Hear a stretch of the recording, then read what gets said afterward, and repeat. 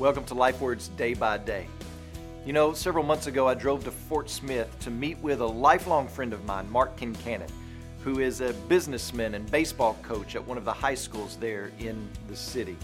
And he was hosting a forum within the coaching community. So naturally, the venue was filled with all types of coaches from the area. In the process of that meeting, I ran across another baseball player against whom I used to compete. And I remember him being one of, if not the most disciplined baseball players that I knew. He graduated in 1995. He went on to play for a championship junior college baseball team. He went to play for the Razorbacks and then several years of professional baseball. And what I remember about him and how I try to principalize this is that discipline makes a difference. And we're going to see that very truth delivered to us with far greater stakes than baseball and trophies.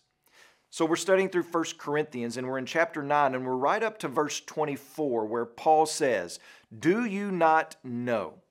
That's a clever, bitey way of saying, hey, you guys who know so much, don't you know this? And then Paul brings to their minds a familiar athletic competition known as the Isthmian Games, where athletes would participate in races of all sorts, a competition that the Corinthians would have been very familiar with, and Paul compares that race to our lives. And the comparison is the discipline that is used to run the race and the reward that is given. And so what Paul is going to tell us is that exercising self-control makes us an effective witness who wins an eternal reward. You can't win the prize unless you compete, and you can't compete unless you prove your discipline. You can't win the prize unless you compete, which takes self-control. So too does our Christian life, and our witness require discipline, which is a fruit of the Spirit. And it's by the Spirit that we are to be walking day by day.